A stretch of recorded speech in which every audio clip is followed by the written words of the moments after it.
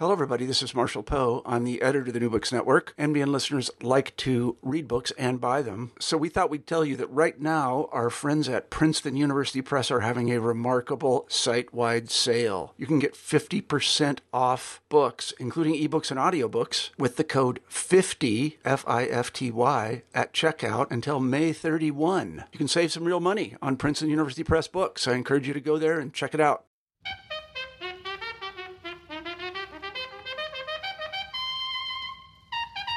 Welcome to New Books in African Studies. I am Dr. Beke Ukelina, your host. My guest today is Dr. Luc Mezek. Dr. Mezek is an emergency medical resident physician at Brown University and a medical historian. Today, he will be speaking with me about his book, No More to Spend: Neglect and the Construction of Scarcity in Malawi's History of Healthcare. Dr. Mezek, welcome to the show. Thank you so much. It's a real honor to be here. So I find your profile really interesting. You're a medical doctor and also an academic historian. You first had your PhD in medical history before you went to medical school. So why this interest in both? Yeah, thanks so much for the question and for having me on.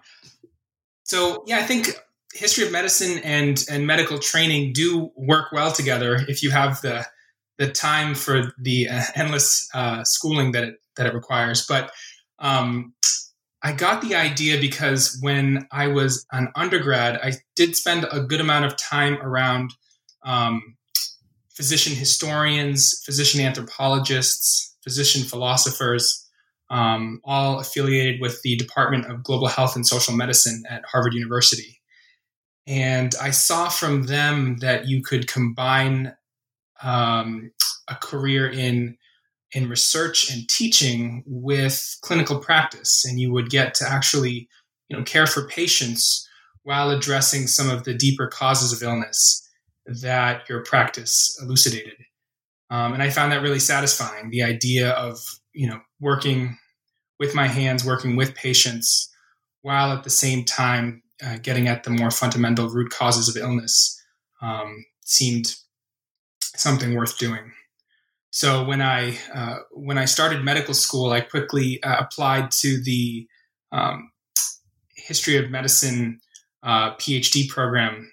It's actually called the History and Sociology of Science at the University of Pennsylvania.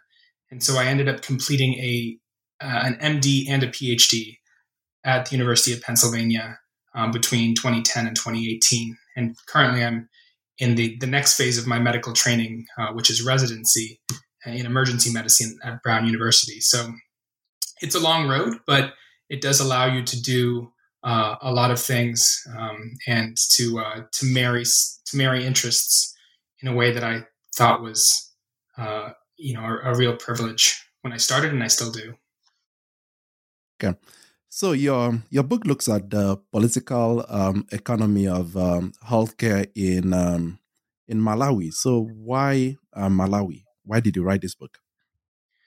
Yeah. So when I started my PhD, I had already spent a few months in Malawi. I'd spent the better part of a year living in Rwanda prior to starting my PhD, but I spent a summer living in Malawi as well. And that was as part of a research project to look at Malawi's AIDS response, along with some physicians who I knew who were affiliated with Médecins Sans Frontières, Doctors Without Borders.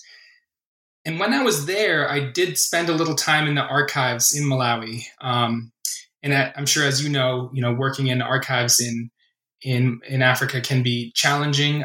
Their funding is often extremely limited. But even while I was there, I found some amazing documents that showed, that there was a longer history to the problems that I was looking at.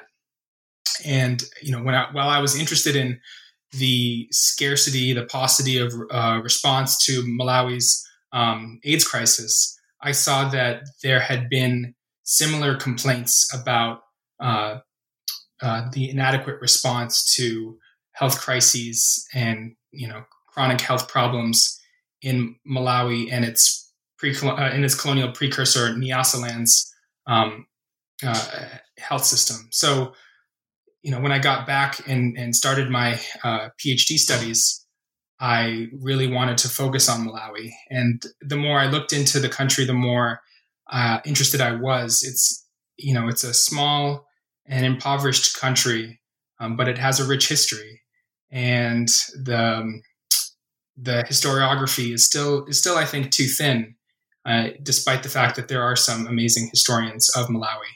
So I wanted to join that community and contribute in whatever way I could. And I thought that the most interesting way, the best way, was to combine my interests in medical practice and public health and global health in the present with this deeper and longer history of health financing and political history and political economy of health in Malawi. So you just mentioned that Malawi is a small, impoverished country. At the same time, your book is arguing against scarcity as the reason for the failure to provide health services in Malawi. You actually argue that a robust healthcare system in Malawi has long been possible. So given Malawi's poverty, why do you think this is possible? Where are the resources to come from? You said there are resources available to provide healthcare. What are those resources? Where will they come from?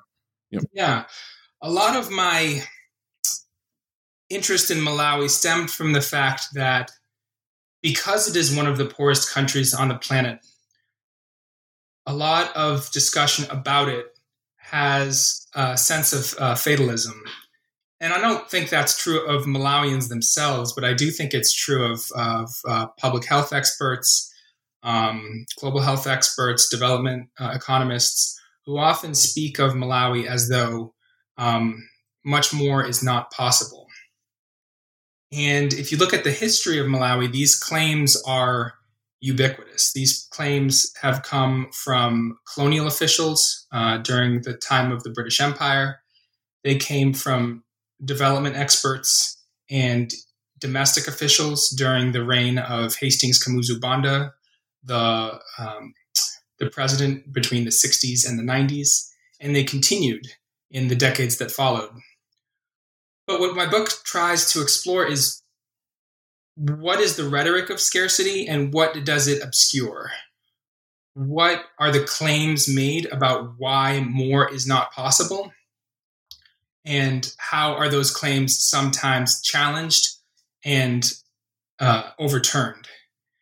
And so, during the colonial period, there were often claims that, Malawi is this backwater. Malawi has little in the way of natural resources.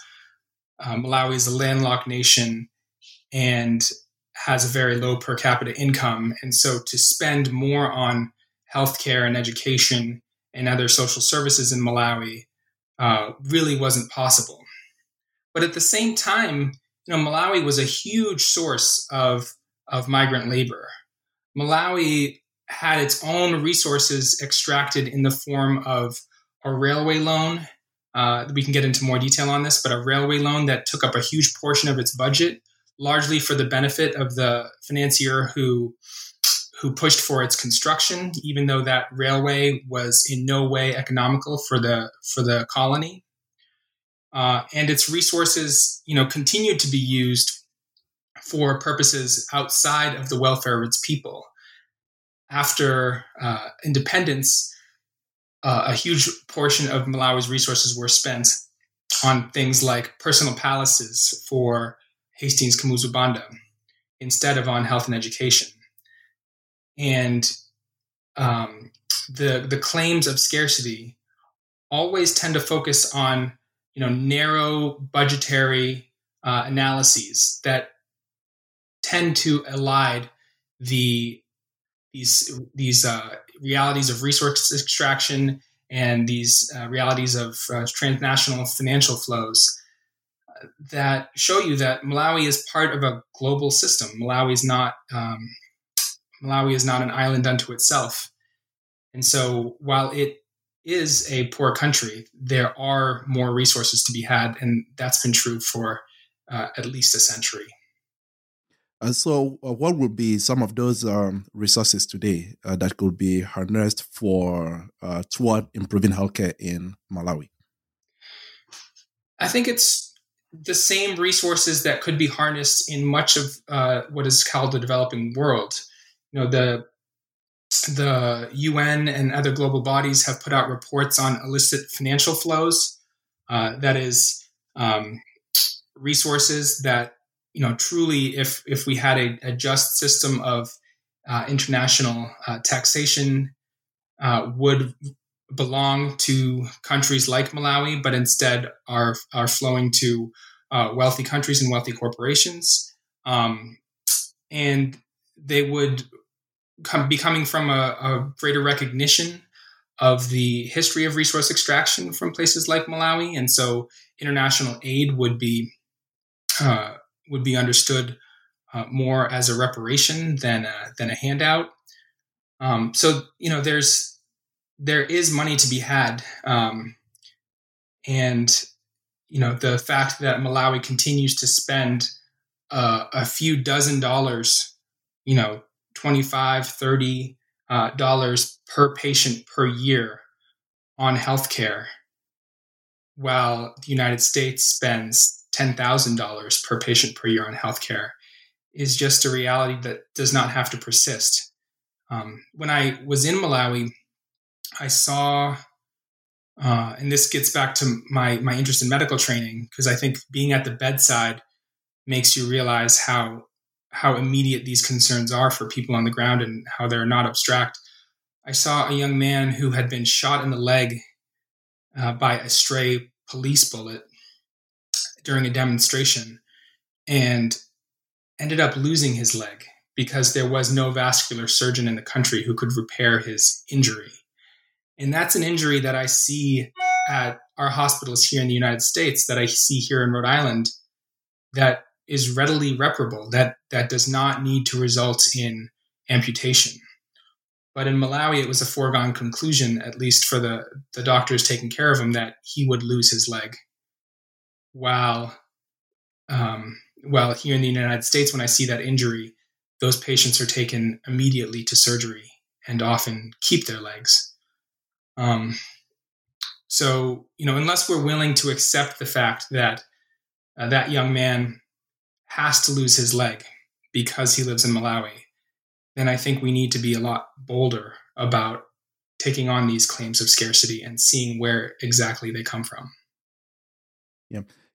You mentioned that there's no vascular surgeon in the whole of Malawi, a country with 15 million people, but in South Africa, there are those surgeons, and I know this is probably taking you a little bit, taking you outside of Malawi if we are looking at the region, and I'm trying to bring this to connect this to the question of race as well. Let's say if it was a Black poor person in South Africa, will they be able to access a vascular surgeon in South Africa?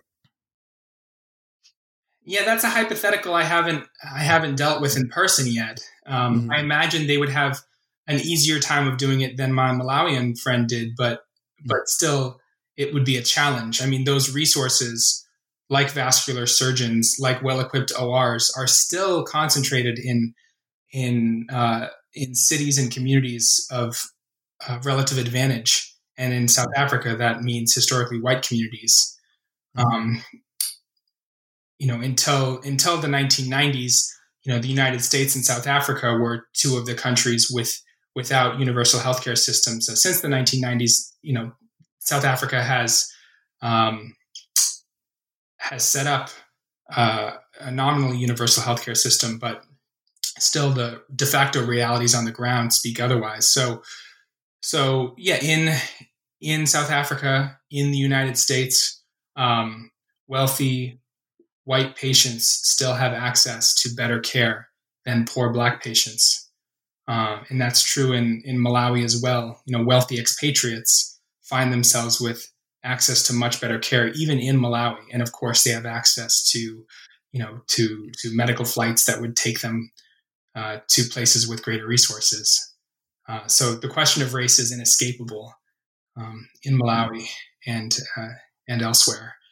That comes to the fore in the history as well. If you look at the 1950s and 1960s, Malawi was part of what was known as a federation that involved Southern Rhodesia, today's Zimbabwe, Northern Rhodesia, today's Zambia, and Nyasaland, today's Malawi.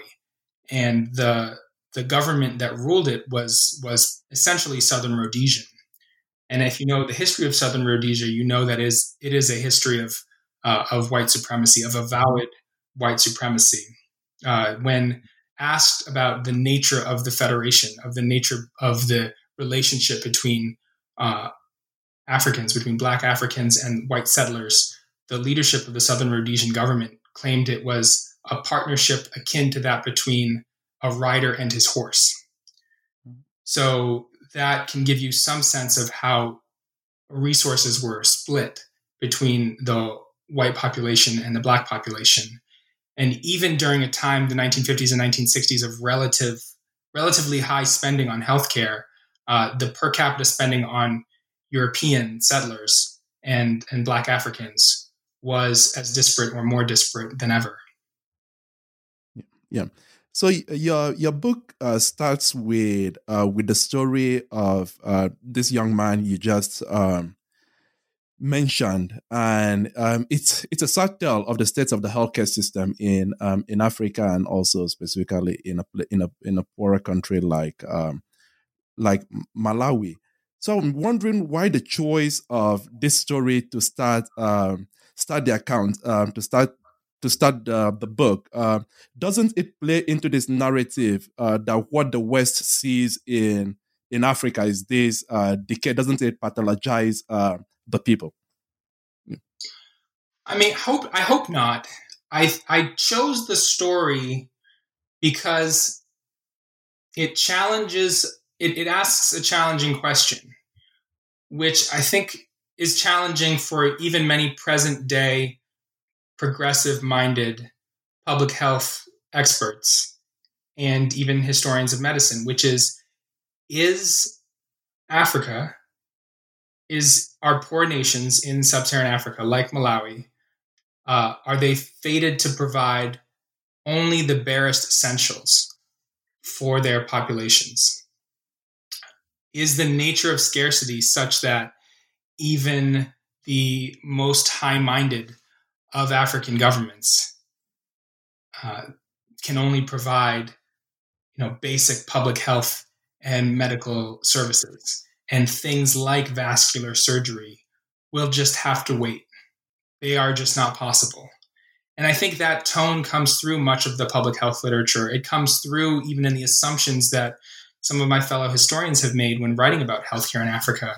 And it's a question that I wanted to pose as a provocation, because, if innocent was to be cared for in a way that was expert and sufficient, medically sufficient, then you would need vastly different provision of medical care. You'd need well-stocked operating rooms. You would need well-trained surgeons. You would need emergency medical response that would allow him to get from his place of injury to the OR within a few hours, where he would be operated on by a well-trained vascular surgeon. And these are things I take for granted here in Rhode Island. That surgery has been around since the 1950s. It's been the standard of care in the United States since the Korean War. But to suggest that it's possible in a place like Malawi remains controversial.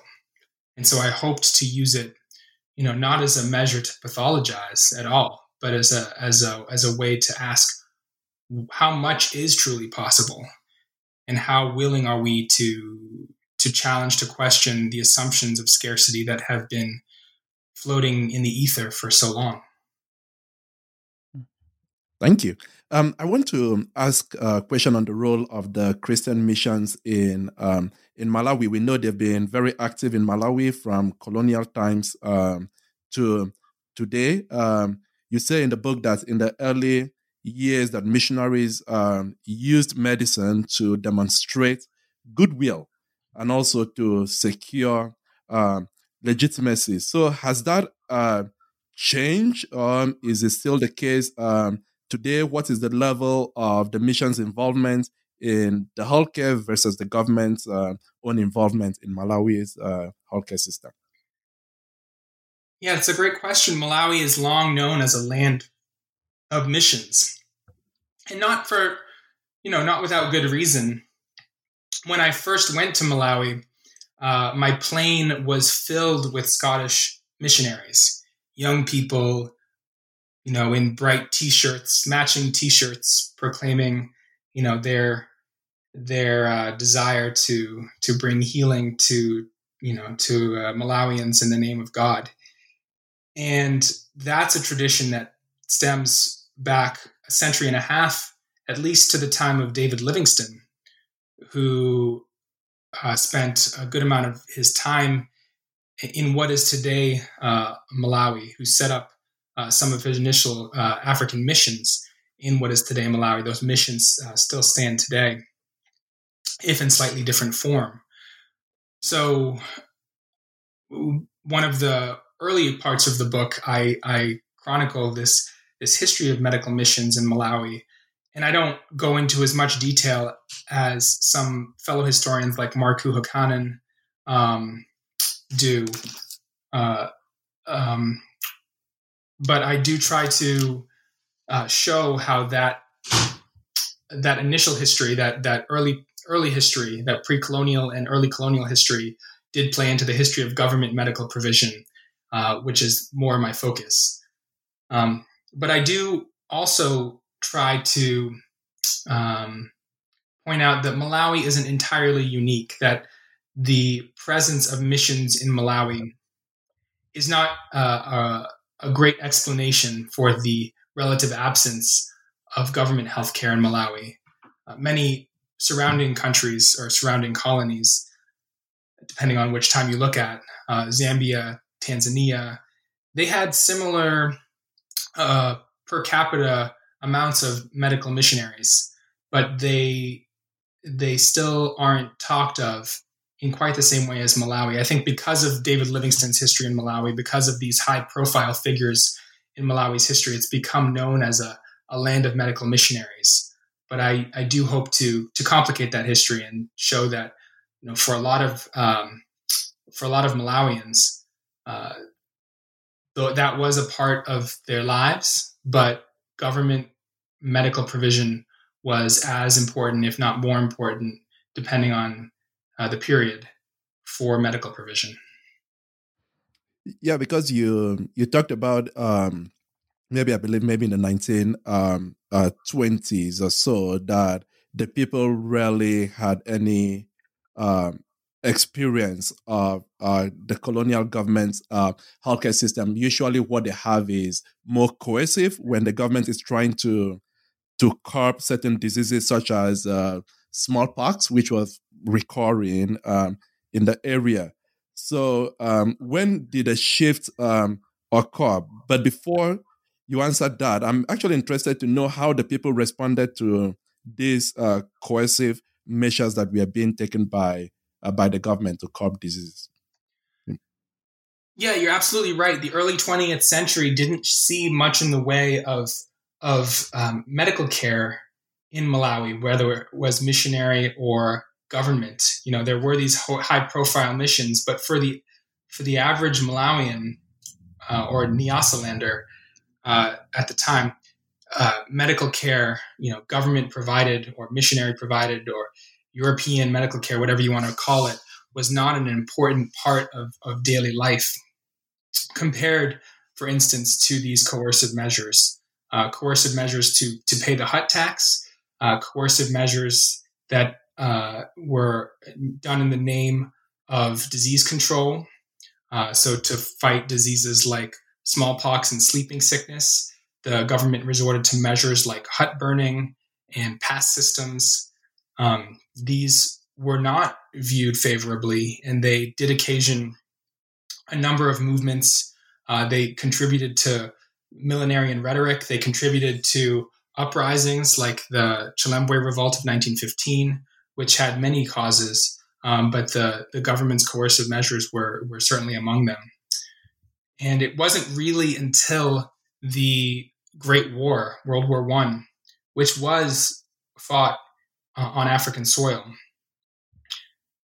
that healthcare became a more important part of the government's effort to interact with Africans in their daily lives.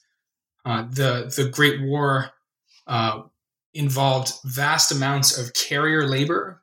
That's laborers, African laborers who were made to be beasts of burden, who were kidnapped from their homes by the tens, even hundreds of thousands, and made to carry British and German munitions and food items and all sorts of needs for the war effort through the African landscape in order for this fight to continue between the British and the Germans, in this case, in East Africa.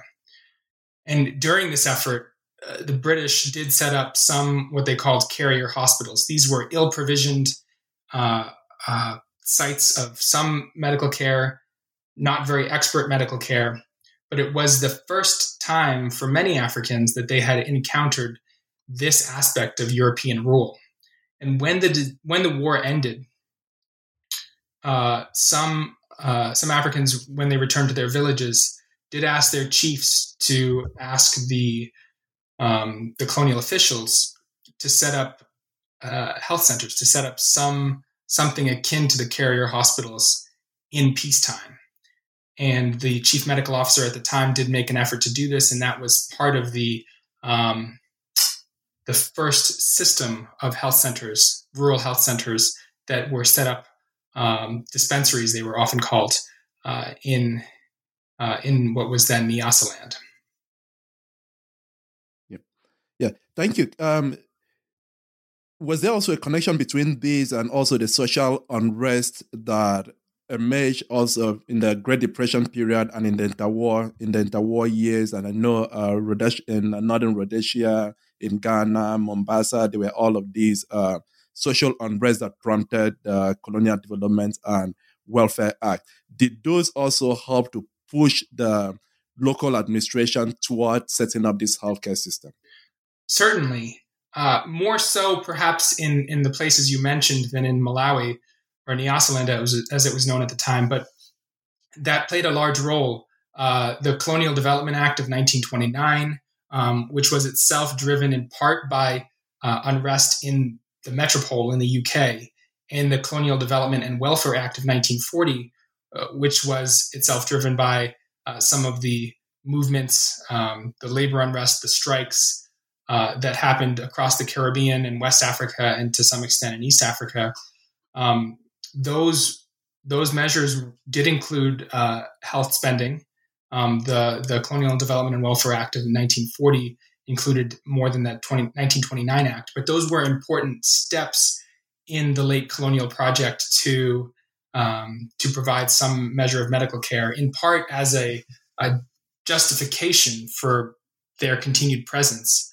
There was growing acknowledgement among some parts of the British left that it was becoming harder and harder to justify the colonial project, and healthcare and education were two of the main the main crutches that Britain's colonial propagandists continued to rely on as a reason to stay. And so in Malawi, there was increased spending on healthcare during those moments. But because Malawi was not seen as an important economic center for British colonialism, nor, frankly, as one of the greatest centers of unrest, it didn't receive the share of health spending that some of the colonies in the Caribbean and West Africa did receive. Yeah, in the post-World War II period, we see the influence of the the Fabians. So how did their policies shape healthcare in Africa? Did the changes at Whitehall mean better healthcare for Africans or to the people of Malawi? Yeah, that was a very interesting moment. The end of the Second World War brought with it all sorts of new language about what the colonial project was about and what African subjects were entitled to, and what the end of the war would bring. And we know that in the UK it brought the birth, or the consolidation at least, of a welfare state, of a cradle to the grave welfare state that included healthcare that was free at the point of care for every citizen. And that language, in the Beveridge Report and in the Fabians and in the New Labour government, that occasioned a lot of hand-wringing about what did this mean for Africans? What did this mean for places like Malawi? Were they entitled to the same rights as a British citizen living in London or living in elsewhere in the UK? And there was a lot of rationalization even then about how perhaps those two weren't the same, that a Londoner and a Malawian didn't actually have the same rights and responsibilities.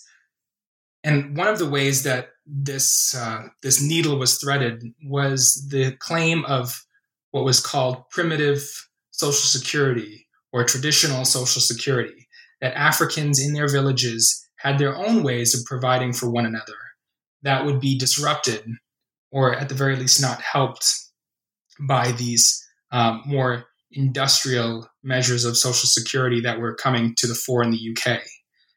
And so, even the New Labour government, as progressive as it was for the time, found its way to limit its spending or its responsibilities to colonial subjects by making reference to these supposedly traditional or primitive measures of social security.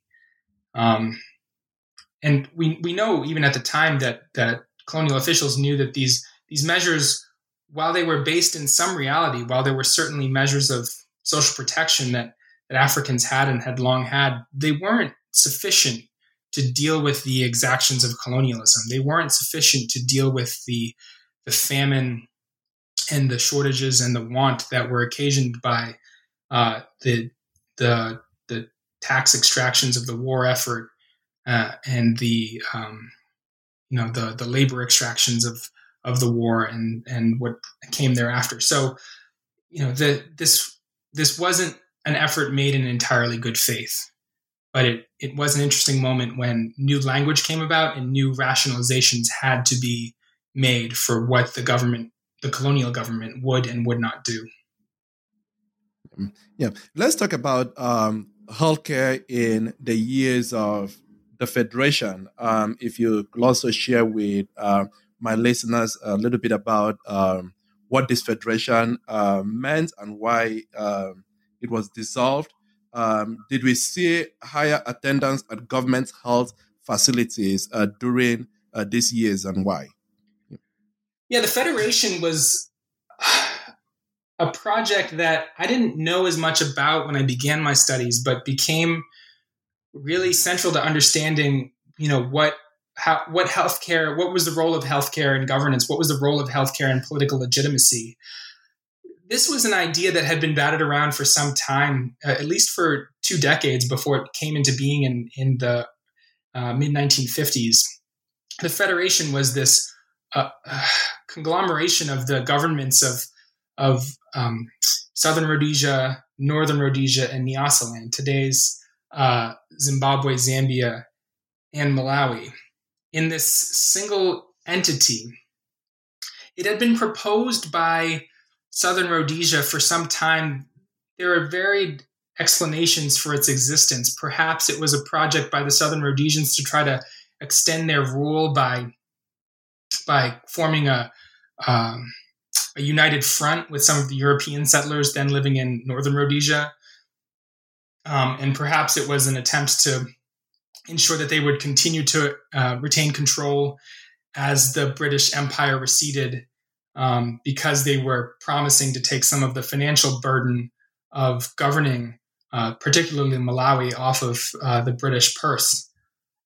But in any case, in 1953, the governments became combined, and control over Malawi's governance shifted to a large extent from London to Salisbury, to southern Rhodesia.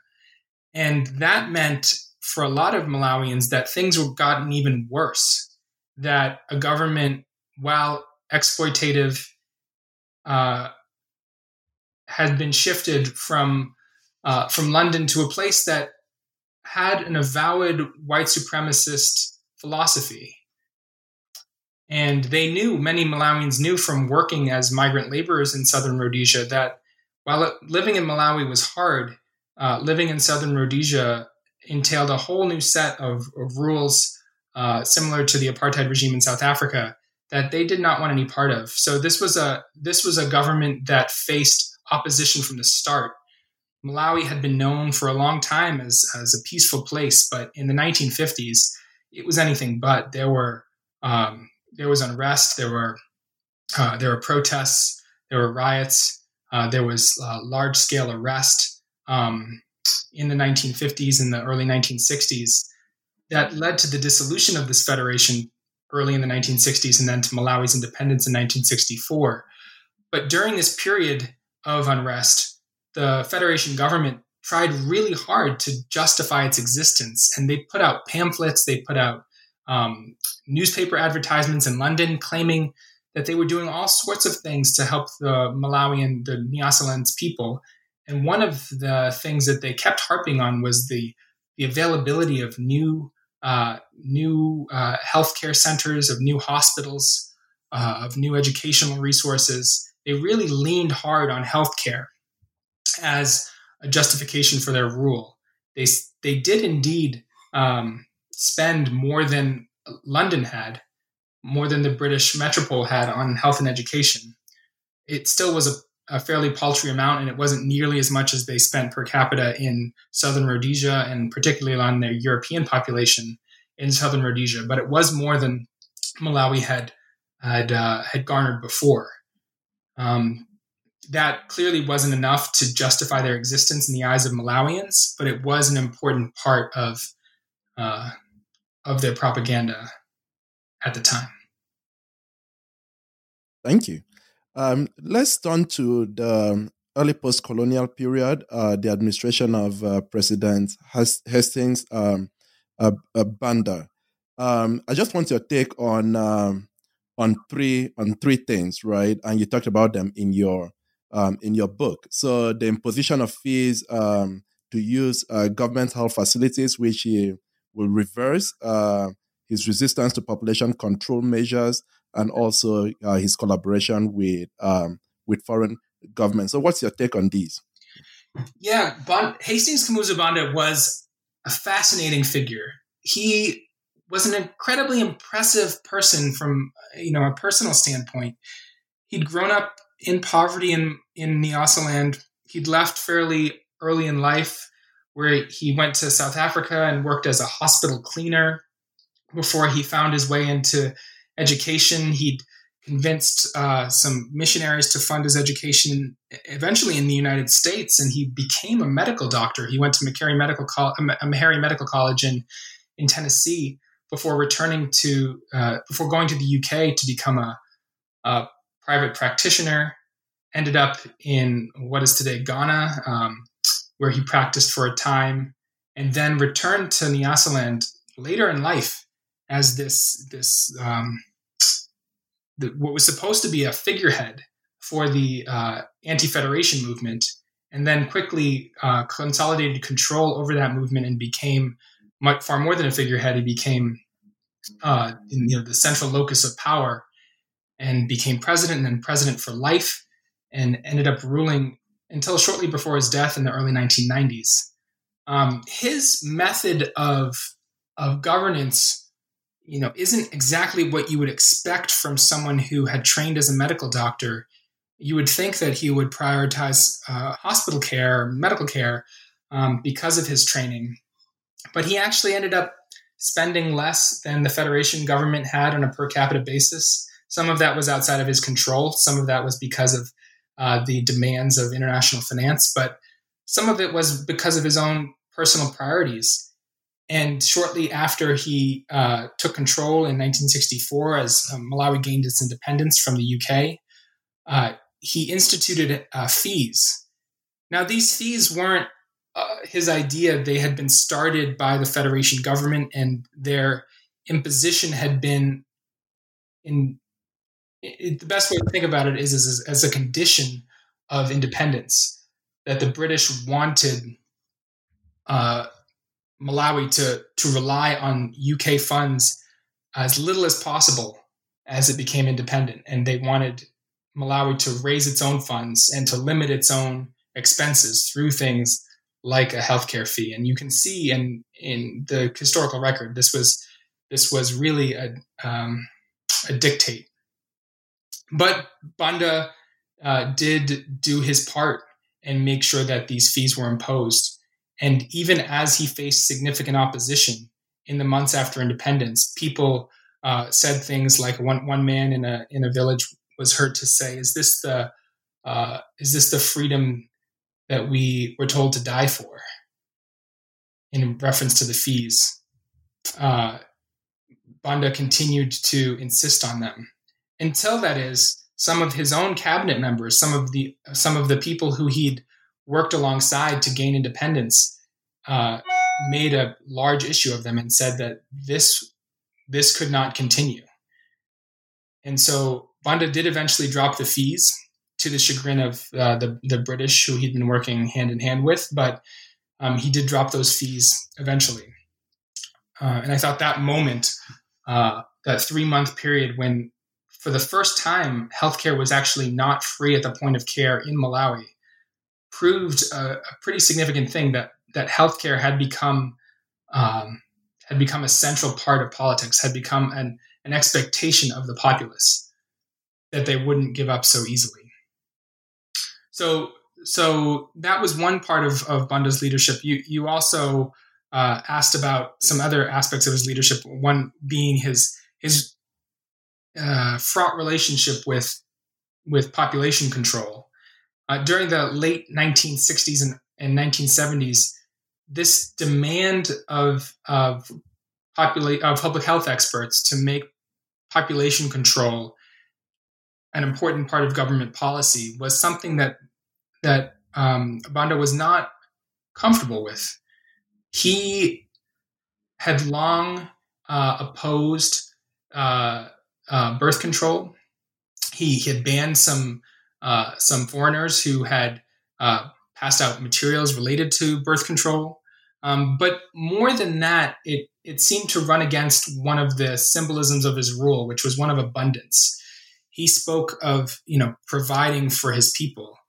He spoke as an Nkoswe, it's a term of kinship, implying kind of a head of household, that he assumed himself to be the Nkoswe number one. He was the one who would provide and protect his people.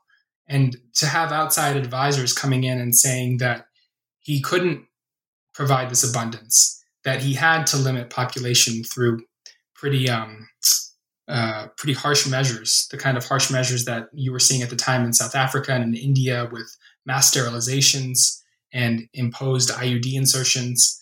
He was not going to have that in his own country. So this was another moment when Banda's philosophy, his own ideology of rule, became a central part of Malawi's experience of healthcare.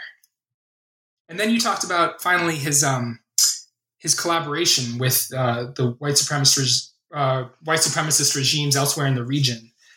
And it's true, for a long time, Malawi was one of the only Black African nations to collaborate, to ally themselves in UN bodies and in international circles with apartheid South Africa, with Portuguese rule in Mozambique, with Southern Rhodesia before it became independent, before it became Zimbabwe.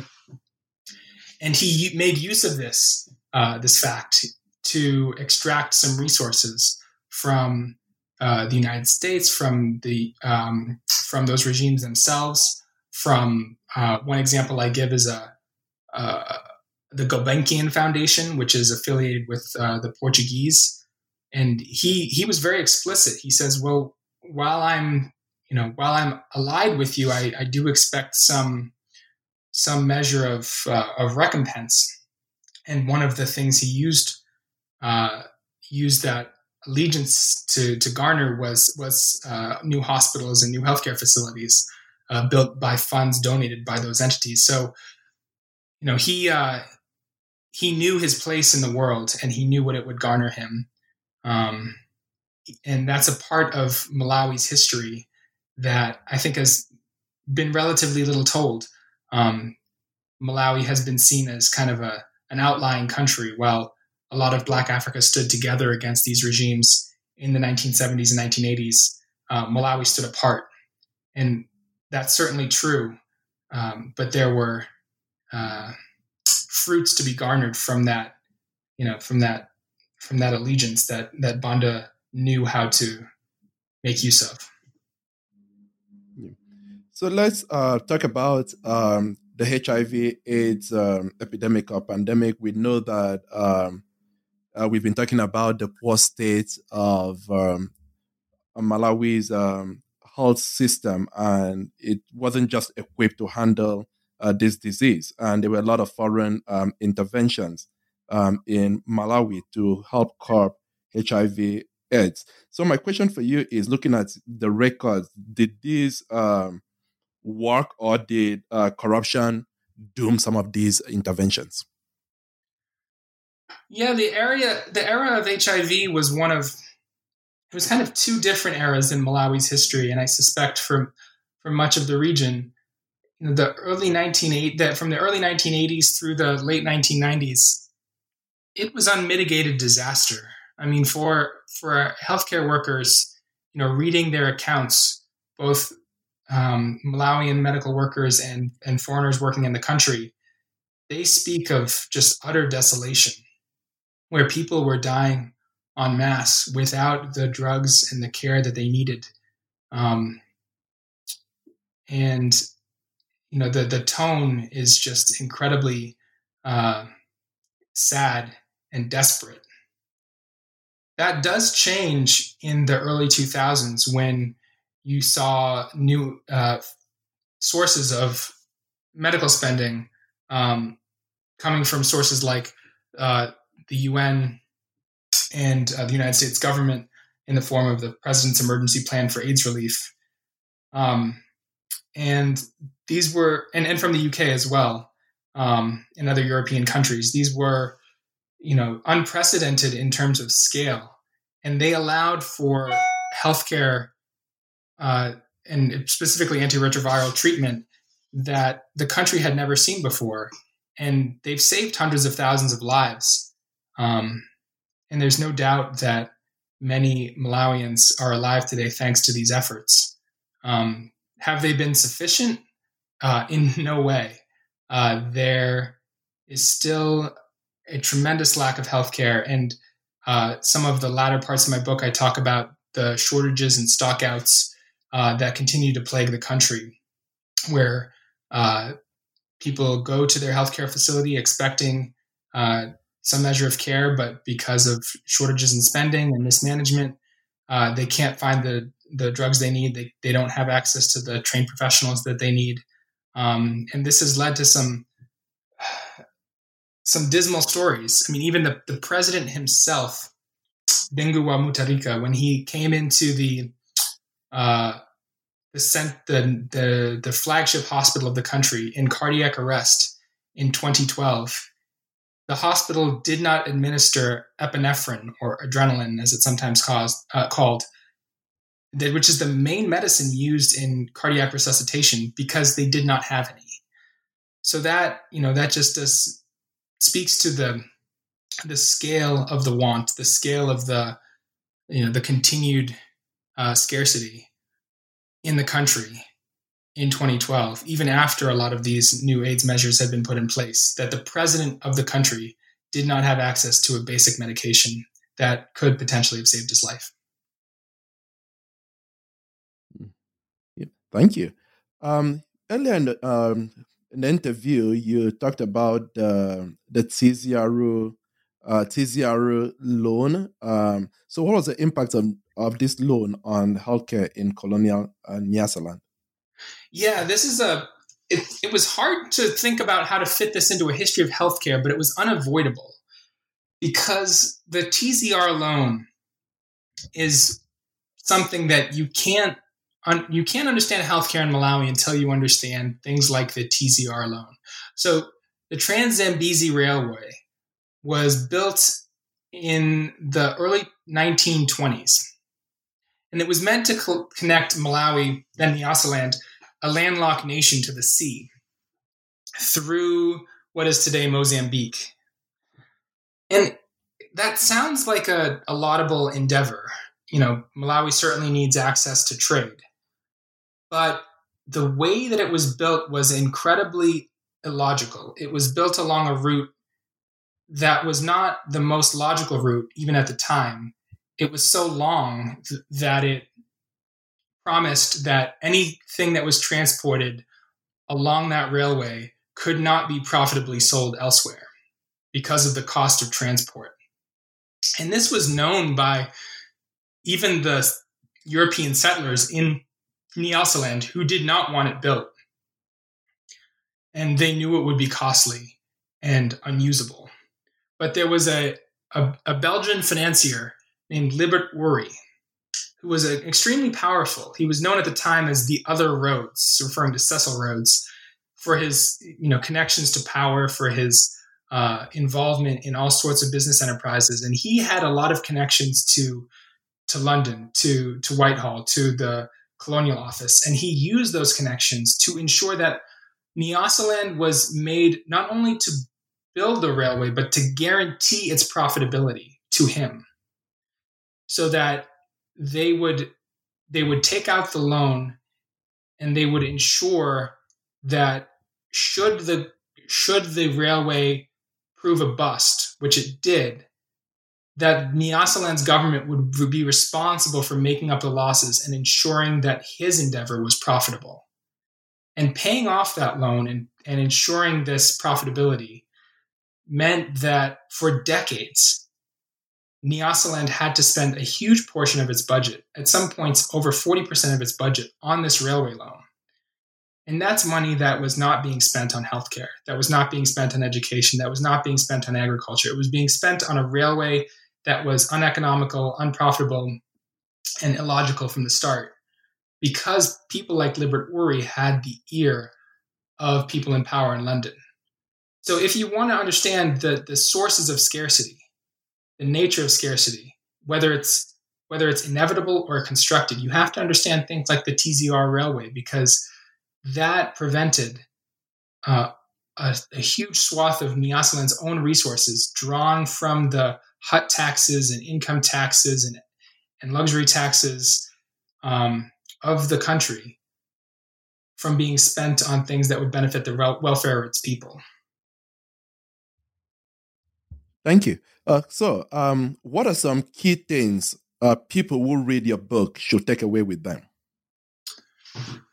Well, I hope a few things. I mean, one is that at a basic level, this is a chronicle of healthcare in Malawi, which I think is useful on its own terms. It's a story that has been too seldom told. There are great historians of Malawi, and I stand on their backs when I tell this, or stand on their shoulders rather, when I tell this story. But I still think that on its own terms, contributing to that historiography is an important part of the book. More broadly, I hope that it contributes to the history of global health and public health in allowing us to see the rhetoric of scarcity for what it is, which is very often a way to obscure obligations of the rich to the poor, of the colonizer to the colonized, and rather than as an immutable fact. And then I want us too to see that these claims of scarcity, while powerful, aren't perfect in their use. They don't always succeed, and some things that have overcome them are a little surprising. There have been moments of unrest. You talked about them in the 1940s that have helped colonized peoples to gain greater access to resources for healthcare. Sometimes it came in the form of elite individuals who had some way to protest, some way to complain about the paucity of healthcare, and this came in the form of colonial doctors sometimes, or after independence, doctors like John David Chipongwe, who challenged Hastings Kamuzu Banda to provide better healthcare for his patients, the women in his obstetrics ward where he worked as an obstetrician. So those kinds of elite level actions can be important. And so I hope that the book does that as well, to show that while these claims of scarcity have been ubiquitous and have been very powerful, they're not the whole story, that there's more to the story, and there's more that can be done even in the face of these claims to garner the resources that people need to get decent healthcare. So my last question to you is, what are you working on right now? Yeah, I'm working on trying to become a better doctor most of the time. I'm currently in the midst of my residency training in emergency medicine. And that is a 4-year training program where I learn how to work in an emergency department and provide care to people who come in with all manner of emergencies, from heart attacks to trauma to gunshot wounds like the one I saw in that young man, who I call innocent in the book. And I think that's given me both a knowledge base from which to draw to understand what healthcare can look like, and what people suffering from health conditions need,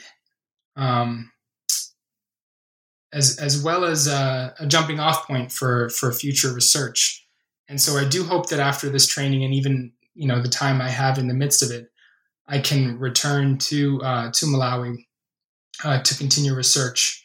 Some of my research now has to do with the history of medical debt. I hope to make it a transnational history of medical debt, of the ways that spending on medical care, out-of-pocket spending on medical care imposed on patients, leads to impoverishment and to poor health outcomes. And I think that some of the things I see here in the United States echo some of the things I saw in Malawi. In the imposition that healthcare expenditures, the causes of impoverishment, the causes of poor health outcomes, really do often comes down to when we force patients to pay for their care, when we expect them to pay out of pocket for healthcare. That can lead to some pretty poor outcomes, both here at home in the United States and elsewhere in places like Malawi. Are you thinking of also practicing in Malawi as well? Because you said you're thinking of doing some research back there. Will you also be practicing while you're there doing your research? I hope I can. I mean, that does require the permission of the Malawian government and a role that would be useful to Malawi's existing healthcare practitioners. So I hope to, I do hope to practice there. It would be a real dream come true to do so. When I was there last, I was in the middle of medical school, but I was not in a medical role while I was in Malawi. And I hope that once my training is finished and I have more to offer, I can work in a clinical setting, because my goal all along has been to marry the clinical with the historical, and so I hope that will prove useful in the future. Thank you very much, Dr. Luke Mezak, for coming on the show. Thank you. Thank you again for reading the book and taking the time to speak with me. Thank you all for listening. My name is Dr. Beke Ukelina, your host.